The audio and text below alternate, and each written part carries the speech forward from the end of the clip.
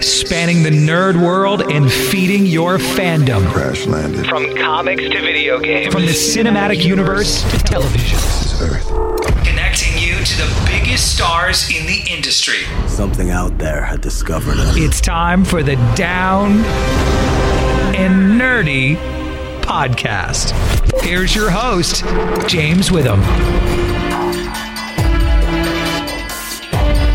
Just another week of getting hooked on classics. It's episode 252 of the Down and Nerdy podcast. I'm James Witham. Talked about comics last week. Going to be doing it a lot again this week. Feels good to be talking about comics a lot again. How about the Army of Darkness, Bubba Ho-Tep crossover that we never knew we wanted, but we can't imagine not having at this point because it's such a perfect combination. Going to be talking to writer Scott Duvall about bringing this together and all the fun that he had working on this book and, you know, fans' expectations should be, and a whole bunch of different stuff. There's a truckload of nerd news that came out actually early in the week that I have to go back and talk about. Yes, we will be giving a review of Doom Patrol from DC Universe. Came out today. You know, we released the shows on Friday, so technically it is out today. Going to get to all that and more. More comics, of course. Up next is what we're reading on the Down and Nerdy podcast.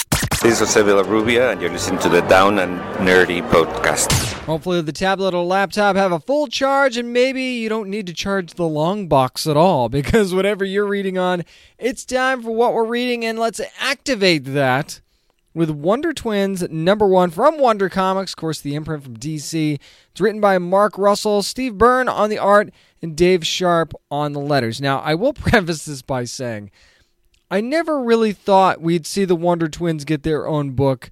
Again, not that there isn't a fan base for the Wonder Twins, but it just seems like they're a couple of characters that you'd normally just throw in there, right? Throw in another story, but let's see if it works this week, because Zan and Jayna were kind of sort of dropped on Earth and forced to adapt. Turns out that had a little bit to do with Superman, who actually brought them back from Exor at the request of their father. Now, I'm going to maybe have a couple of tiny little spoilers in this because I'm not sure I'll be able to say a whole lot otherwise.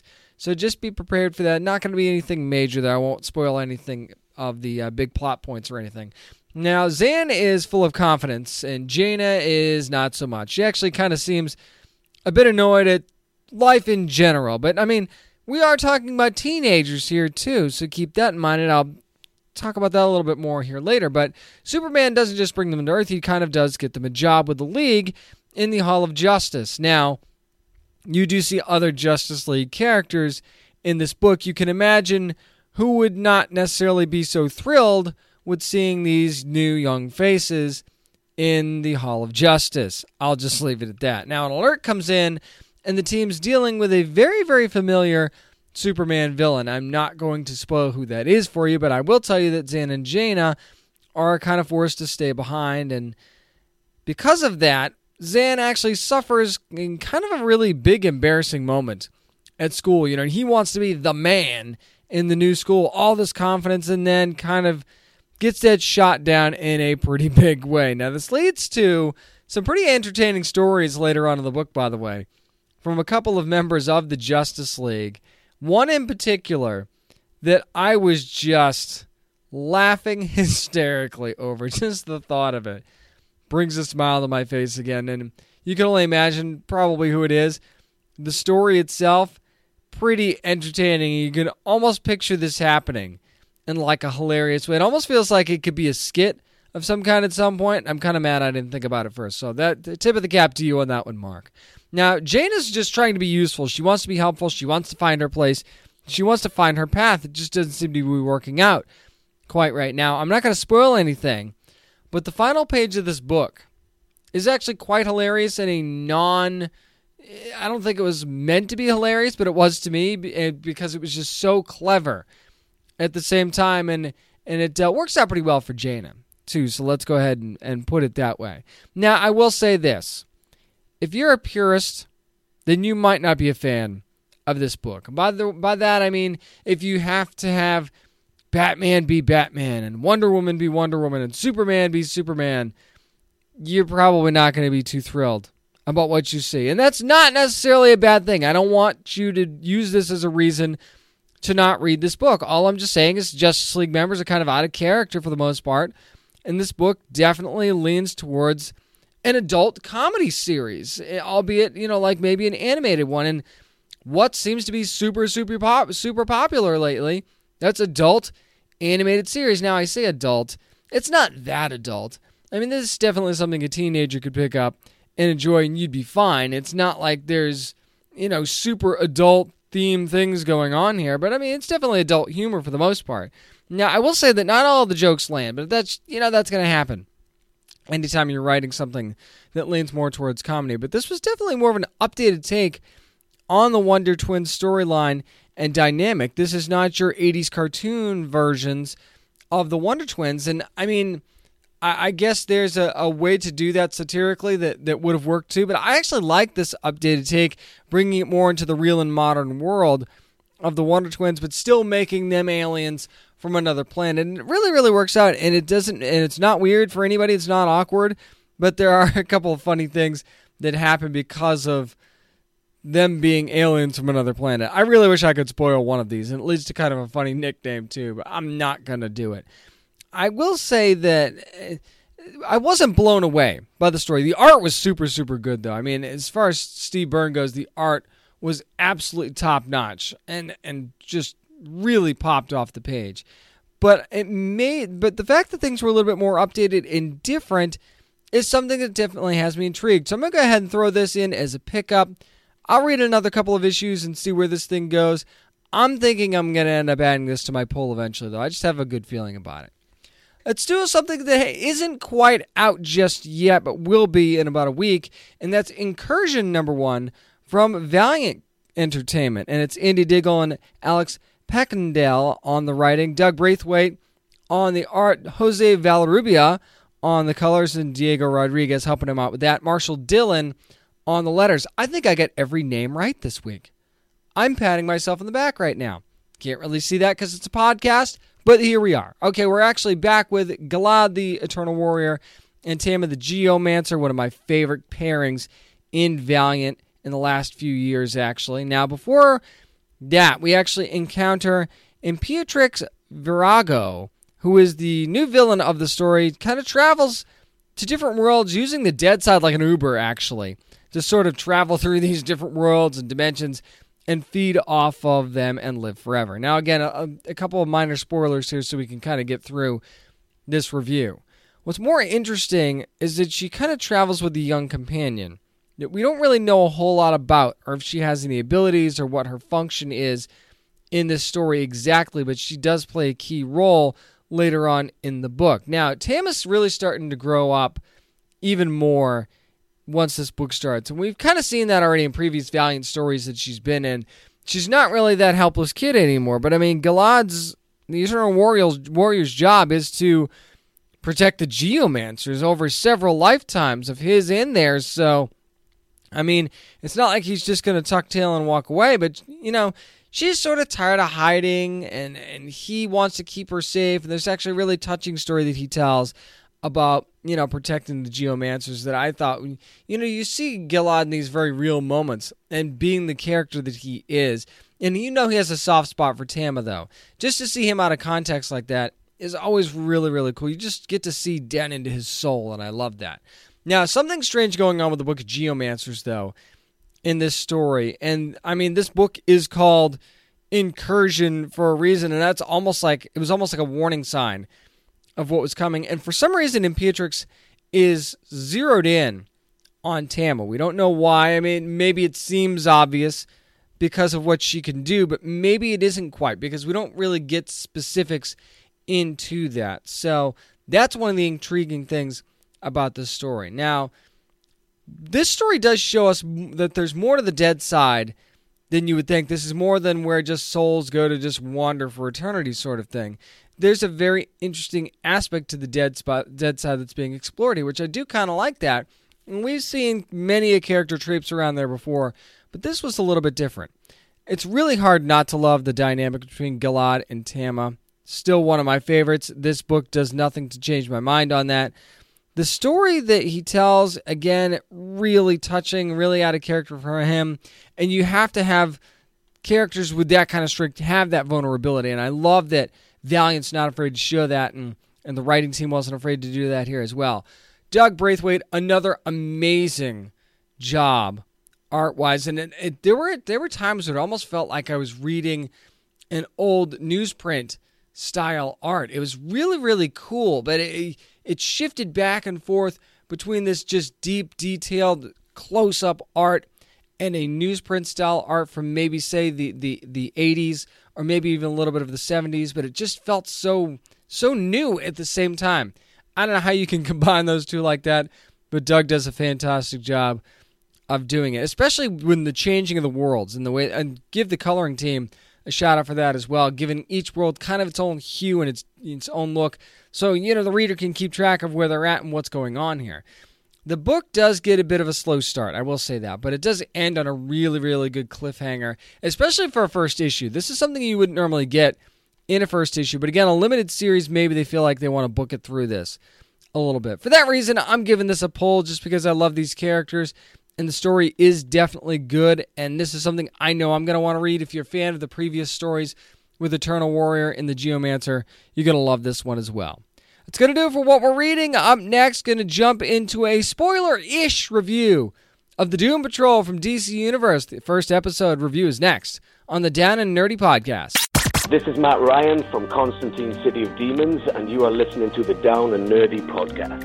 It's time to talk about a bunch of losers, but is the show a winner? That's right. It's Doom Patrol Episode 1, which is premiered already on DC Universe, so you can get a chance to watch the first episode right now. As a matter of fact, this review, though, going to be maybe a few little spoilers, but not a ton, because I don't really want to give a whole lot away. The episode just came out. I mean, maybe you've already watched it, but I'm not going to go ahead and spoil a whole lot of this for you. Now, I will say that the entire thing is narrated by Alan Tudyk, and that makes so much of this episode for me. They break the fourth wall a little bit.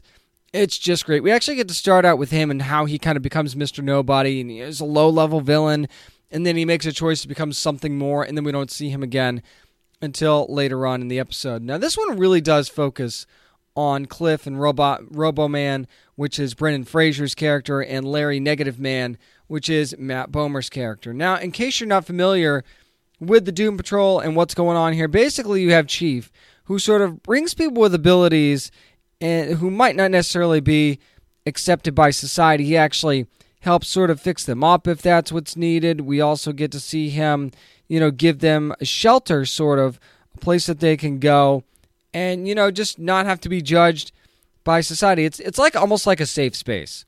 If we're being completely honest and just throwing it out there, it is very much a safe space. Now, with Robot Man, we really get to see a lot of Cliff's backstory. Of course, he was a stock car driver, and what we get to find out is that he was not a very good guy. His wife wasn't much better. They had a very toxic relationship. They also had a daughter who he loved. She was it almost seemed like she was being painted as the absentee parent. They had a nanny. There's a lot that goes on with Cliff and the nanny, I'll just put it that way, and we get to see quite a bit more than I kind of expected between the two of them, and I'll just throw that out there.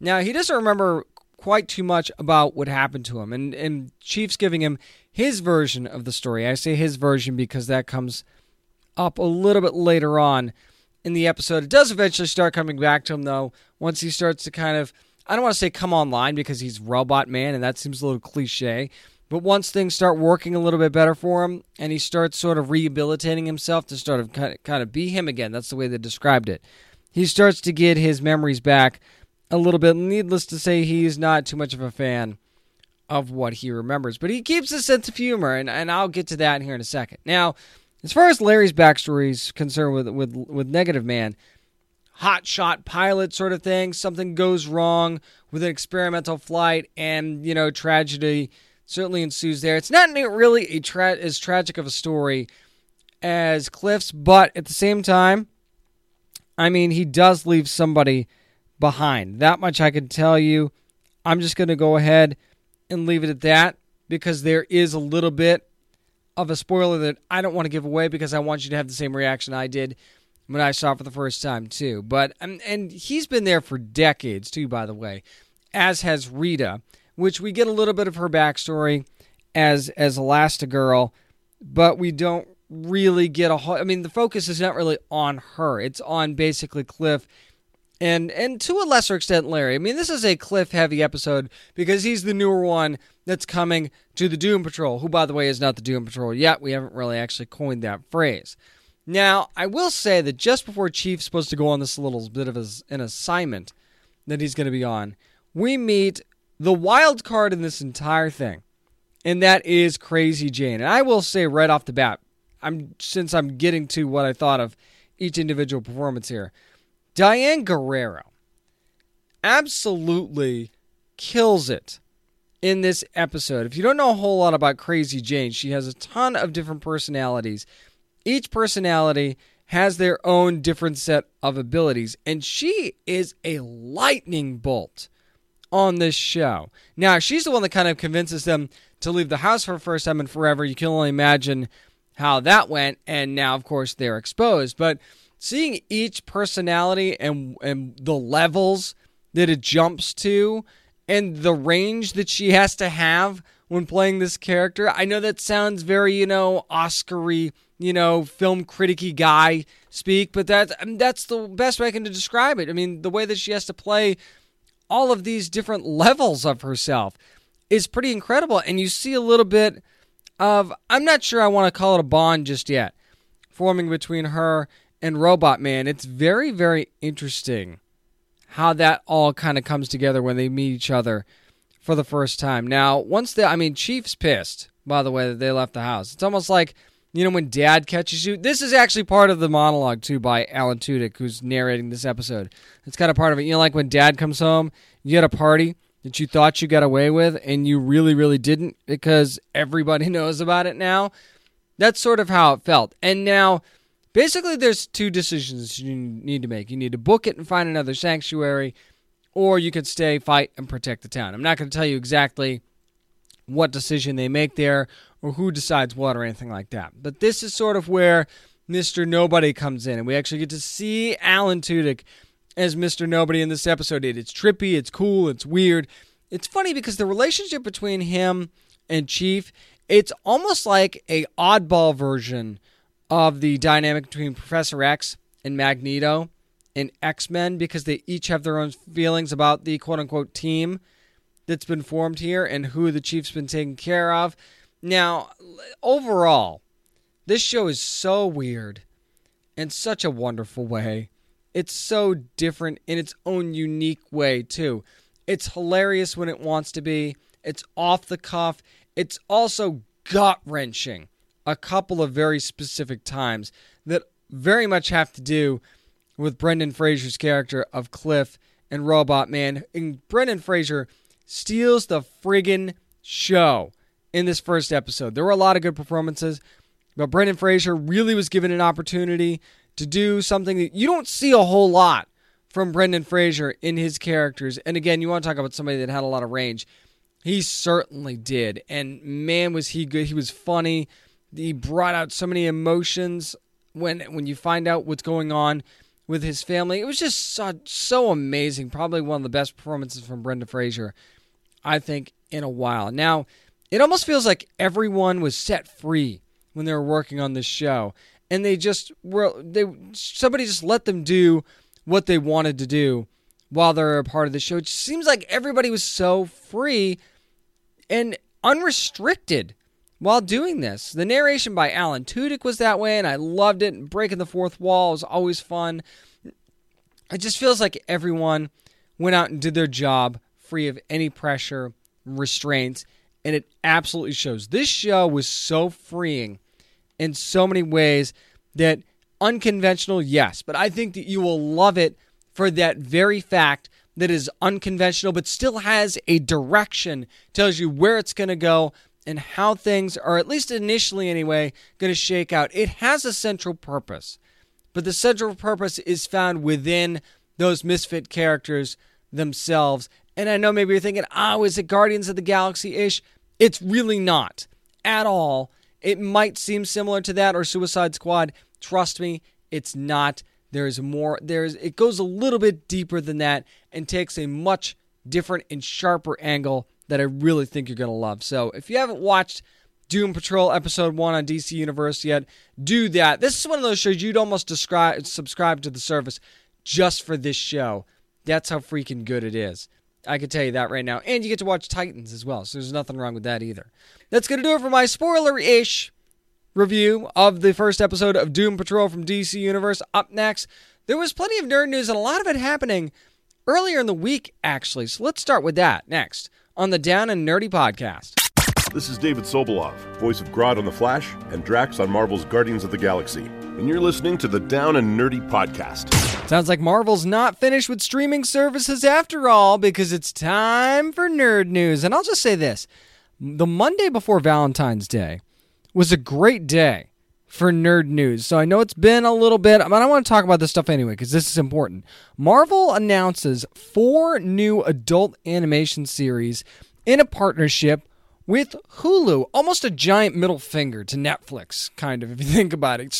Netflix is canceling all of the Marvel series. Marvel's kind of saying they're going to go in a different direction, and then they do this with Hulu. So let's unpack some of these, shall we? Marvel's MODOK is going to be done by Jordan Blum and Patton Oswalt, actually, and of course it centers around the supervillain who's going to struggle to maintain control of his evil organization and his demanding family. This seems like it could be really, really funny, and I'm really, really hoping it's just so satirical and out there, almost like an American Dad type of situation. That was the first thing that popped into my head for some reason when I was thinking about this. And then there's the next one up on the list is Marvel's Hit Monkey, basically a wronged Japanese snow monkey mentored by the ghost of an American assassin. And he cuts his swath through Tokyo's underworld in the darkly cinematic and brutally funny revenge saga. This is from the press release, by the way.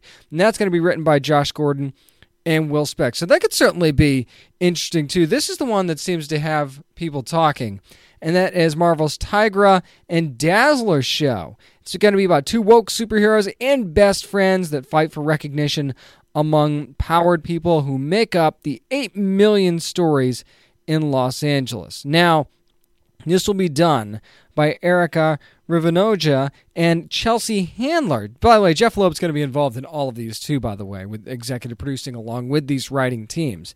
So now, I want to just say this because, there's talk about how, Dazzler, is that going to be the first, X-Men character in the MCU? There's been no real confirmation that this is actually going to be connected to the MCU, first of all. Second of all, I'm of the mind that animation never really counts until you see it brought into live action, kind of like the Arrowverse did, right? Where they were running like the Ray animated series. You had Vixen before that, and it wasn't until it seemed like they were connected because some of the characters from some of those shows were on there.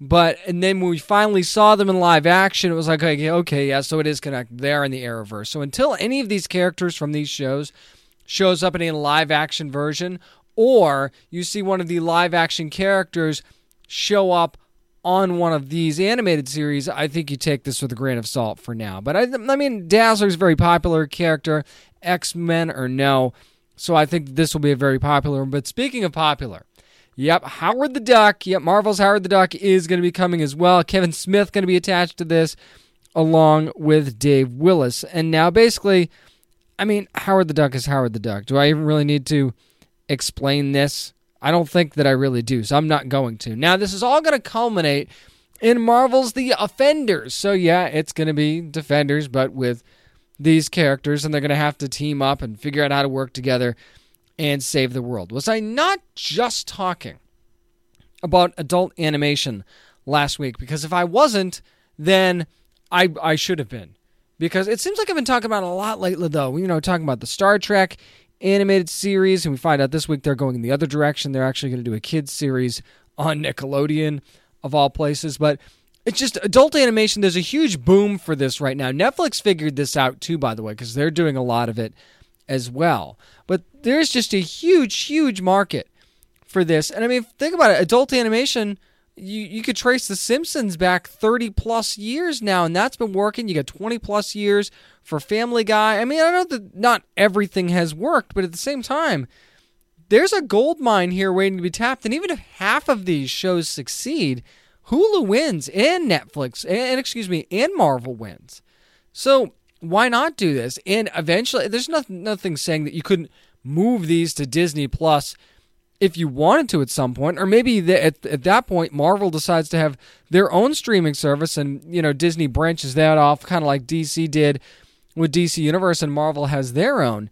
There's no saying that you can't do that either. So again, very low risk and high reward here. And I think that Marvel expanding their characters into animation is something I've been waiting for them to do for a long time. I know that they've done a great job with that with Marvel Rising, but now kind of drifting away from Disney XD a little bit and getting a little bit more adult, I think is something that they probably should have done a while ago, but I'm glad they're going to be doing it now, and a lot of star power that's involved in this as well. Speaking of animation, something I never would have thought we would have gotten in a million years, but we are going to get it, and that is Batman versus Teenage Mutant Ninja Turtles. You read the comic. Now the animated movie is coming. This according to Sci-Fi Wire. Warner Brothers Animation and Warner Brothers Home Entertainment going to team up with DC Entertainment and Nickelodeon for this. Yes, this will be based on the comic book miniseries from James Tynion IV and Freddie Williams II. So if you read that arc, I think it was about 2015 was when that came out, that first arc. So it will be based on that. Here's something interesting, is that Troy Baker's going to be Batman and Joker in this. And I had a long conversation with Troy at San Diego Comic-Con this past year about how he was, one of the few guys to play Batman and Joker. And, compare, those psyches kind of comparing those two. And now he's going to play them both in the same project. So I can't wait to talk to him again about this. Going to have to get him back in the show. Going to try and hit some of the main cast here. You've got Darren Criss is going to be playing Raphael. We've got Kyle Mooney as Michelangelo, Baron Vaughn as Donatello, Eric Bauza as Leonardo, and then you have, of course, Tara Strong going to be playing Harley and Poison Ivy both. Cassie Anvar from The Expanse, by the way, going to be Ra's al Ghul. I thought that was pretty interesting. Now, you're not going to have to wait long for this, because this is actually going to be available on 4K Blu-ray and digital coming up this spring. Now, if you didn't read the comic, first of all, I recommend the graphic novel. It was very good, very entertaining. Just the way that these two sets of characters played off of each other. And it's basically, if I remember correctly, because it's been a while since I've read it, and I'm definitely going to reread it before I watch the animated movie, is that Donatello ends up in Batman's world, and then Batman's rogues gallery kind of gets pulled into the world of the Teenage Mutant Ninja Turtles, if I remember correctly. There could be a variation therein, so if you want to wiki that and blast me on Twitter for not remembering, go right ahead. But it was highly entertaining on the page. I can only imagine it's going to be just as entertaining on the screen, and I mean, with the talented cast involved, I mean, how can you even possibly doubt that? And don't forget, there was another volume to this that came out, so if this is successful, and I mean, why would it not be? Two of the most popular character brands of all time combining into one movie that, as a kid, I never thought I would get in a million years. I mean, I was a little bit older when Turtles came out, but you get my point. But I mean, we used to see like Batman teaming up with the Scooby-Doo gang, and I realized these were different things, but these things happened back in the day, so why can't they happen now? But these two properties were so big on their own, you never really thought that they would cross paths. I'm so glad that we're actually going to be getting this. And I already know it's going to be good because I know the story. So this is a low risk, high reward for me, because you're going to get kids that love Batman and kids that love Teenage Mutant Ninja Turtles. This is a win-win all around. Now, I'm going to turn my attention to something that's a little bit shaky ground here. I'm going to tiptoe around this a little bit, and I'll tell you why here in just a second. And the story basically is that the Red Sonja movie adaptation is on hold, and this story coming from The Hollywood Reporter. Now, let's get to the facts as we know them so far, and that is that Millennium Films is making the decision to put this movie on hold based on the misconduct and rape allegations against director Bryan Singer that were brought about in The Atlantic recently. Now, that The Hollywood Reporter goes on to say that the film's not on the slate anymore, and it's actually not being shopped around right now. And now, remember, in another statement to The Hollywood Reporter, Millennium actually called the accusations against Singer fake news, in a manner of speaking, and, they walked that back in another statement after that. But here's the deal. And first of all, I am in no way commenting on an ongoing investigation. And I think that any investigation, you hear from the victims, the decisions are based on the evidence that is presented in these cases. And, there's guilty or not guilty. Okay, so let's just put that out there right now. This is not me saying that I think Bryan Singer did it, or I think Bryan Singer didn't do it. I think that the evidence will play itself out, and we will find out whether or not he did this. And I think that based on the accusations that I've seen, they should be taken very seriously from these victims. So I'm not here to make a statement on whether or not I think he's guilty or I think he's not. I'm going to make a statement basically on the project itself, and that's, you have to really think that Bryan Singer's your guy for this in order to keep him on this project and put it on the back burner and delay it. I mean, you're talking about like an $80 to $100 million budget investment in a property that could really, really succeed. I mean, a strong female character. You're coming off the heels of Wonder Woman doing so well. And I'm not saying that Red Sonja is Wonder Woman, but there's certainly similar enough themes there that you could, kind of get some of the people that loved Wonder Woman to go to a Red Sonja movie that might not know anything about the character. And that's the other thing. Not everybody knows about Red Sonja. Yeah, there was a movie way back when, but, we're talking about the here and now. And Red Sonja, I just reviewed a Red Sonja comic recently. This is a good character that has a lot of range and a lot of different stories that you can tell. You're potentially sitting on a gold mine here. And, I mean, Dynamite has always done very well with their Red Sonja books, so I don't know why Millennium is just holding on with both hands to Bryan Singer to do this. It's like there's no other directors that could possibly helm this project that would be any better. And again, this is my personal opinion. It's not like Singer's done a knockdown, drag-out great job with female characters in the past. It's not like he is the go-to director for making sure that you get a good adaptation of female characters. So come on, don't try and sit here and tell me that he is the absolute only and best person for this job. So I mean, the X-Men movies alone, some of them were good, some of them were not. But I don't think that he did a super job propping up the female characters in any of his movies that I've seen anyway. And saying that he's a name, okay, I understand that maybe you want to get a name for some of your project. Is this really the name that you want right now? I mean, like I said, guilty or not guilty is immaterial. There's some bad press going on with this guy right now. And if you want this movie to actually happen at some point, then you might want to consider moving on a little bit, especially since you're going to get to the point where if you wait too long, it's too late. And you're not doing this at the most advantageous time. And I'm not a Hollywood executive. Maybe I'm naive. Maybe I'm ignorant. And I don't know how the business works. But all I know is that it seems like now is the time to strike while the iron is hot on a Red Sonja movie. And the reason you're choosing not to do it isn't a very good one. And you're trying to tell us, the fans, and the movie-going public that this is the guy that is the absolute best and only choice for this job, when I could probably throw a rock and hit a few that could do just as well, if not better, than Bryan Singer could for the Red Sonja movie. And, I mean, just keep @ing me names. @ me names on Twitter, @DownandNerdy757. Just send in any name as a director that you would think would be better than Bryan Singer in the Red Sonja movie. Or if you're listening on SoundCloud, you can throw the comment in there as well. Because I'm telling you right now, I don't think that this is your only guy for this, and it baffles me that they're holding this movie up because of this guy. I just don't get it. Moving on to something that I'm way more excited about at this juncture because it's actually going to be happening. That is Last Sons of America being adapted to a feature film from Netflix, this according to Deadline. If the title sounds familiar, it's a book that we've reviewed on the show from Boom Studios. Philip Kennedy Johnson, who you heard me talk to at San Diego Comic-Con, we actually talked about Last Sons of America a little bit. Also, it was co-created by Matthew Dow Smith, who did the art on the book.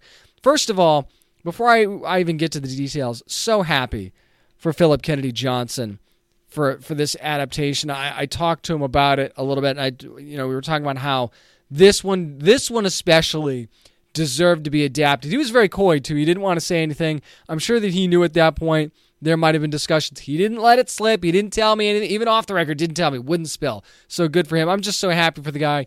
He's such a genuinely great guy. If you don't know Philip Kennedy Johnson or his work, he's such a genuinely great guy. And there's a lot of great guys in comics and a lot of great women and a lot of great creators.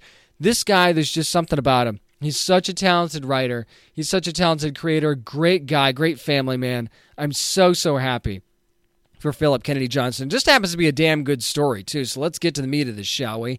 It is going to be on Netflix. Matt Reeves is going to be at the helm for this. Josh Mond is going to direct. They already have Peter Dinklage signed on to play Julian, which is absolutely perfect for so many reasons. And Julian is a very vitally important character in this story, especially towards the end. Not going to skip ahead too much. Certainly not going to spoil anything if you haven't read the book or anything like that. But I will tell you that it's basically a story of he and his brother Jackie in a time where basically Americans are no longer able to conceive children. So what happens then?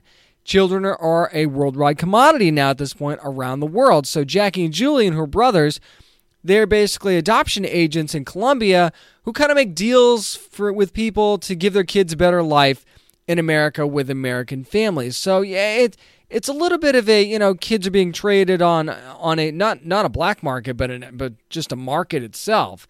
So now here's the thing though, Jackie makes a huge mistake, and this is kind of where the story sort of takes off. That's all I can really tell you without spoiling any aspects of the story. It gets intense. It's such a good story. It's an amazing read. It was one of those books where I had no trouble powering through any issue of it. It was the first book at the top of my pull box and pull sheet when I was reading. Had to read that one first. It was just such an intense story, and it was scary and it was sad and it was uplifting. There was so many different ranges of emotions in this story, and I got to tell you, just off the top of my head, and I'm not saying that he's the only dude that could play Jackie, but I'm looking at Ryan Gosling as Julian as Jackie right now. We've got Peter Dinklage as Julian, Ryan Gosling as Jackie.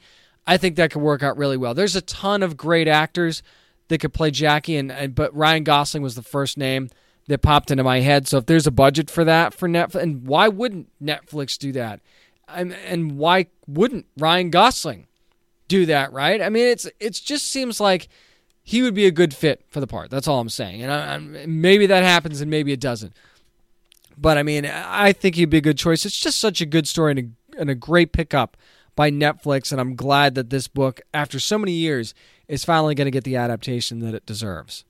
Quickly, one more for you. The Hollywood Reporter reported that Valiant is going to bring back Psylords. If you remember that from the 90s, it kind of had a really cult following from fans, and Fred Van Lint is going to be doing the writing. Renato Judas is going to be doing the art for the book. It's going to release in June, too, by the way. Now, if you don't know the story, it follows a group of humans who find themselves in an unfamiliar environment with two different missions that may be at odds with one another. It's also one of those deals where, a crew kind of gets almost thrown together. They got to learn to get along, and they've got to learn to, work together sort of thing.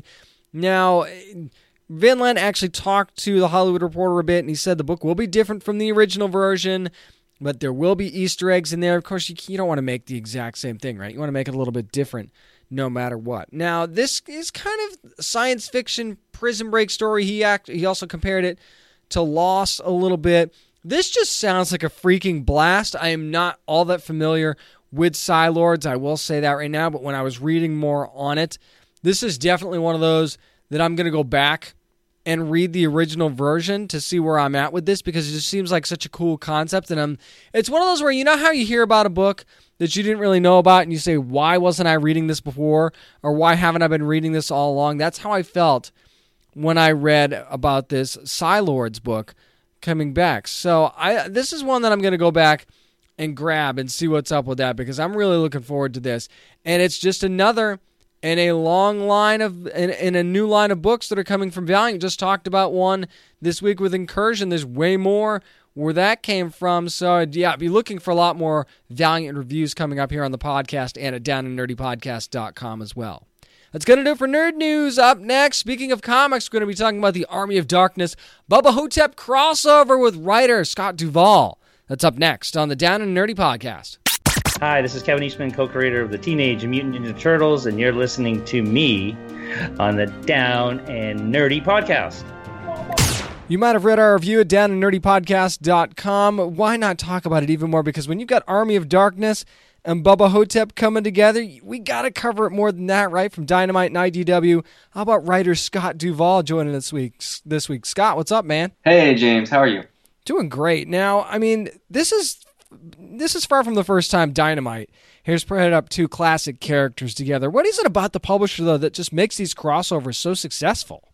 I don't know. Particularly with Army of Darkness, it seems like they've matched Ash up with just so many characters at this point, really iconic ones that really make sense, and other ones that kind of come out of left field. But I just thought that this needed to happen because it seemed so obvious to me. I was really surprised that it hadn't been done yet, so I was really honored to be able to put these characters together for the first time. It was just surprised me that it's never been done before, honestly. I mean, when I saw this, I'm like, how's nobody thought of this yet? That's what I thought.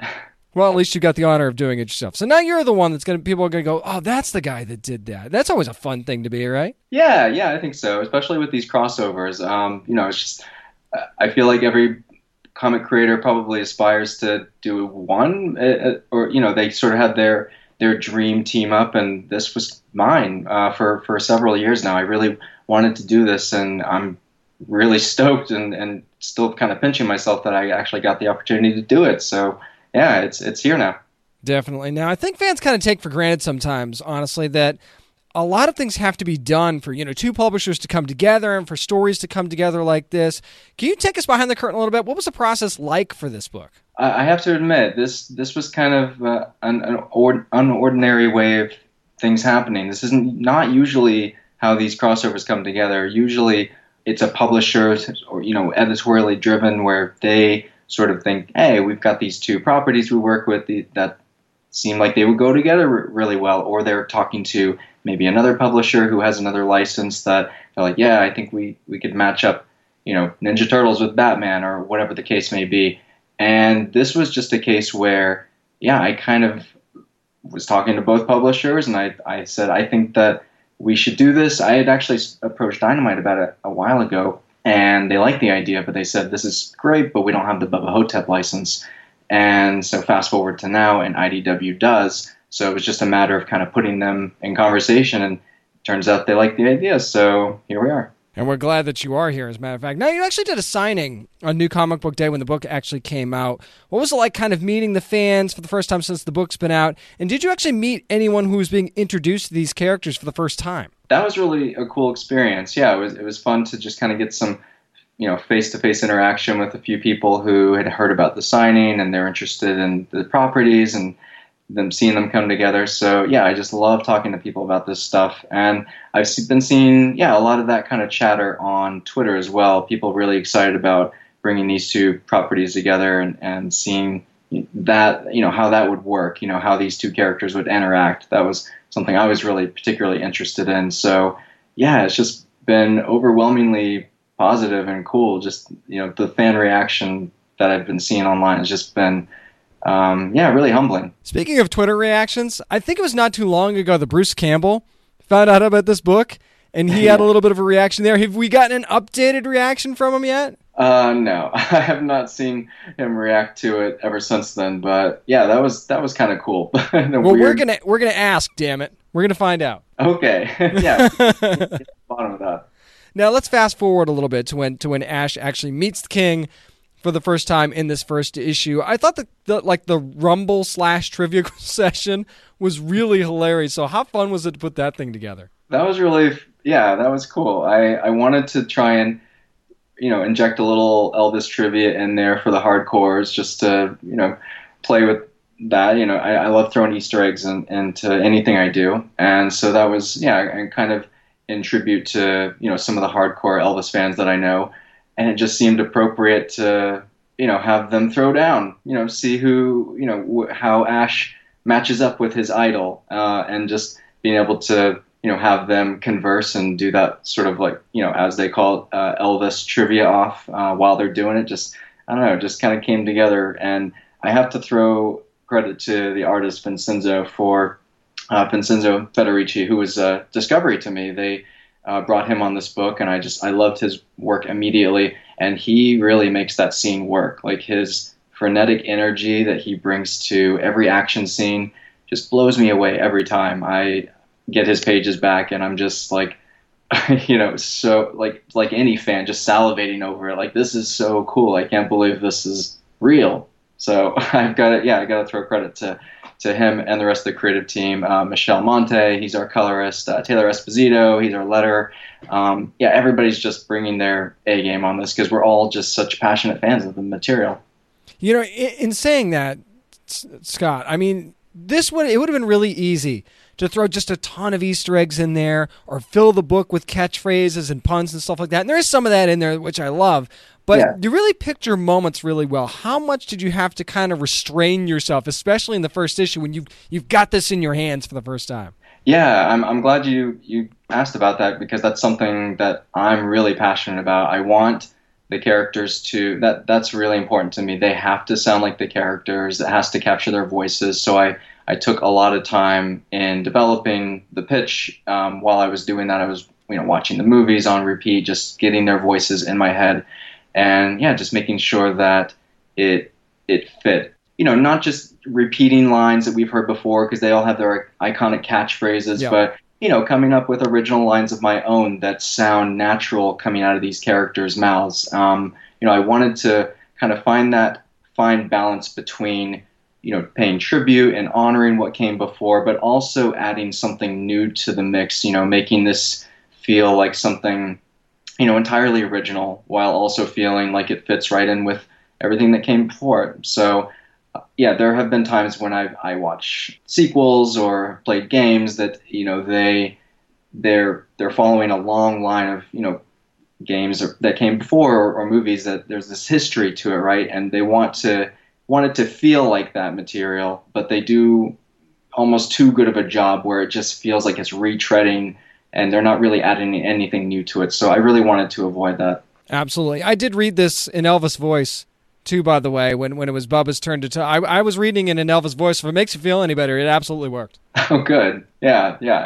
That was definitely one of the funnest things for me. Is I love writing dialogue and being able to interpret how I thought that these two characters would interact, and just the interplay between them had to feel right, and also just kind of keeping in mind that Bruce Campbell is tied to both of these. Yep. These roles. Yeah. So I wanted to kind of throw a little bit of a tribute in there to him as well, which you'll see later on. Just it's a little fan servicey, but I think that fans will love it. Nice. Talking to writer Scott Duvall, of course, of Army of Darkness, Bubba Ho-Tep #1 from Dynamite, which is in stores right now and online too, by the way. So, you usually hear Elvis talk about not stepping on his blue suede shoes, Scott, but I mean, this time we had the suit that was more to be focused on. So, I mean, I'm just starting to wonder, how much would the dry cleaning bill be, do you think he'll need to have to get that undead mummy stink off of the Pharaoh suit if he gets it back? Oh, man, I don't know. I don't know if Elvis has that kind of coin.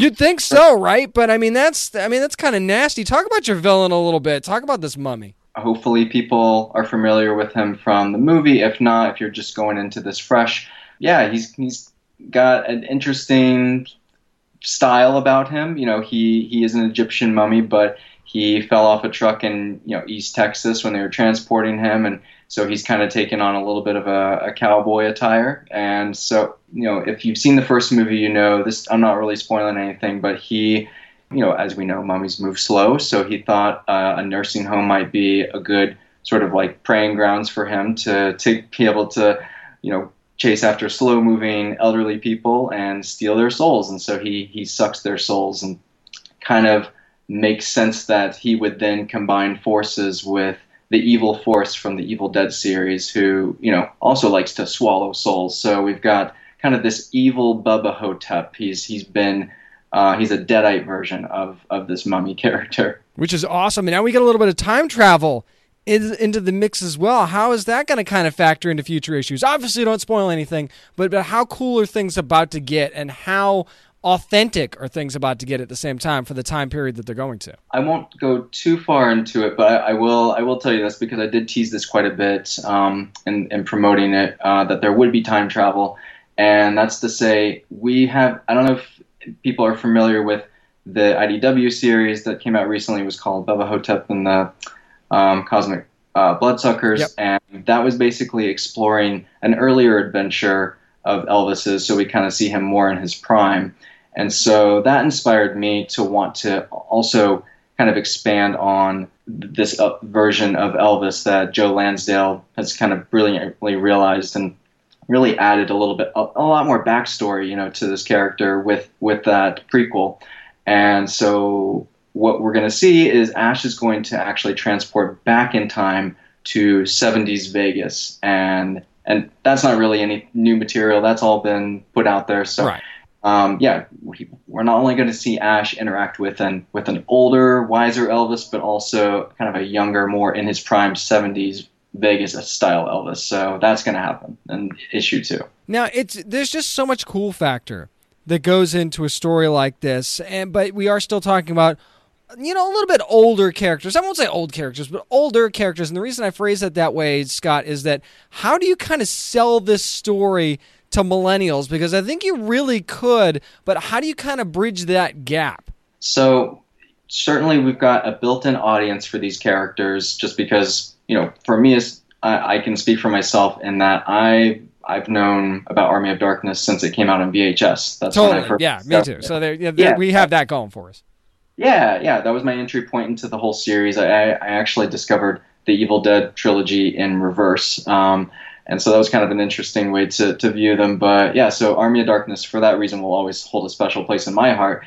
And then I was an early adopter of Bubba Hotep, just because I was such a fan of Campbell's, and so as soon as that hit DVD, I just bought that sight unseen, and so that I've been a fan of that ever since that came out. And so yeah, it was sort of my fandom of those two things, which is how this all came to be. But that's speaking for me. For somebody who's coming to this with fresh eyes, maybe they're not as familiar with Army of Darkness or Bubba Hotep, and I know there are people out there like this because I've seen them tweeting about this, and they're saying, "Oh, this Yep. sounds cool," but I've not seen the movies. And yeah, I just want to let people know that if you like mummies, if you like undead things, if you like horror comedy, then yeah, you can dive right in with this issue. It doesn't matter if you've seen those movies before or not. I think that it would only enhance your experience just because then you can really hear the characters' voices in your head when you read it. But yeah, I always try to design anything that I write for new readers, just where you can jump right into it, not knowing anything. And hopefully if I've done my job correctly, then we can kind of, fill in a little backstory along the way without force feeding it to you. Absolutely. Great jumping on point for new readers, too. I can definitely add to that. I can attest to that for sure. Now, Scott, before I let you go, now that you've kind of gotten a taste of doing a crossover like this, is there another crossover? And I mean, the sky's the limit for you here, man, if you could pick anything. Is there any other crossover that you would love to work on in the future? There is one, and I'll tell you about this just because I know it's never going to happen. But my pie in the sky sort of like, oh, wouldn't that be amazing? Because this was something that I never expected. This was sort of my dream big, and see if I can make this crossover happen. So but I think this next one is going a little too far. I was thinking, just because I grew up on Adam West Batman. That was my first introduction to the character. So Batman 66 has always been, a huge factor in my just upbringing. Absolutely. That's really where it all began. And with all these Batman 66 comic book crossovers, I was kind of thinking, okay, what would be cool that they haven't done before? And I remember Adam West used to always say the 3 Bs of the 60s were Beatles, Batman, and Bond. And so how cool would that be to get... Oh, my gosh. Yeah, like a Sean Connery era, like Thunderball, because there was actually a period, a gap year. Like Thunderball was 65, and then there was a movie a couple of years after that. But in 66, there was no Bond movie. So this would kind of fill in that gap. Oh, my gosh. This is brilliant. This is brilliant. Yeah, I just thought that would be so fun. Like why wouldn't anybody want to read that? Okay, I'm going to give fans hope a little bit here because just a little bit because correct me if I'm wrong here, but didn't Dynamite and DC do a Wonder Woman Linda Carter version and Bionic Woman crossover recently? I believe they did, but they also did a Batman 66 Green Hornet crossover as well. See, man, there's hope. I think if we can get the Sean Connery likeness, then we're golden. But I don't think that's on the table yet. And they already play nice together. This is brilliant. This has to happen now. Yeah, I don't know what we have to do to make this happen. And by the way, if anybody happens to be listening at DC, remember whose idea this was and who you want to write this book too. By the way, just throwing it out there. I know you listen, so I'm just throwing it out there. But until then, you can get Army of Darkness, Bubba Hotep #1, available now. Make sure you're picking this up because, again, whether you're a new reader or a classic fan, you're going to love it. And this guy, too. It's Scott Duvall. Thank you so much for joining me this week. Thank you so much, James. It's been a pleasure. Is it wrong that I'm still staggered by this whole Batman 66 James Bond revelation that we just talked about? I swear I'm not going to talk about how amazing of an idea this is again after now because it's going to drive me crazy until this happens now. But until then, we've got the Army of Darkness Bubba Hotep crossover first issue available now from Dynamite Comics. Thanks so much to writer Scott Duvall for joining me to talk about that this week. Man, if you love these properties at all, you're going to have a freaking blast with this book, so make sure you're going to grab it. That's going to do it for this week's edition of the Down and Nerdy Podcast. If you want more from us, you can always find it at downandnerdypodcast.com. Get caught up on some past shows. Not only that, we've got other stuff. We've got more reviews on the website of TV and comics and a whole bunch of different stuff. Some nerd news up there as well. You can also find us on social media at DownandNerdy757 on Twitter and Instagram and Facebook.com/DownandNerdy as well. Remember, you never have to apologize for being a nerd, so let your fan flag fly. Be good to your fellow nerds.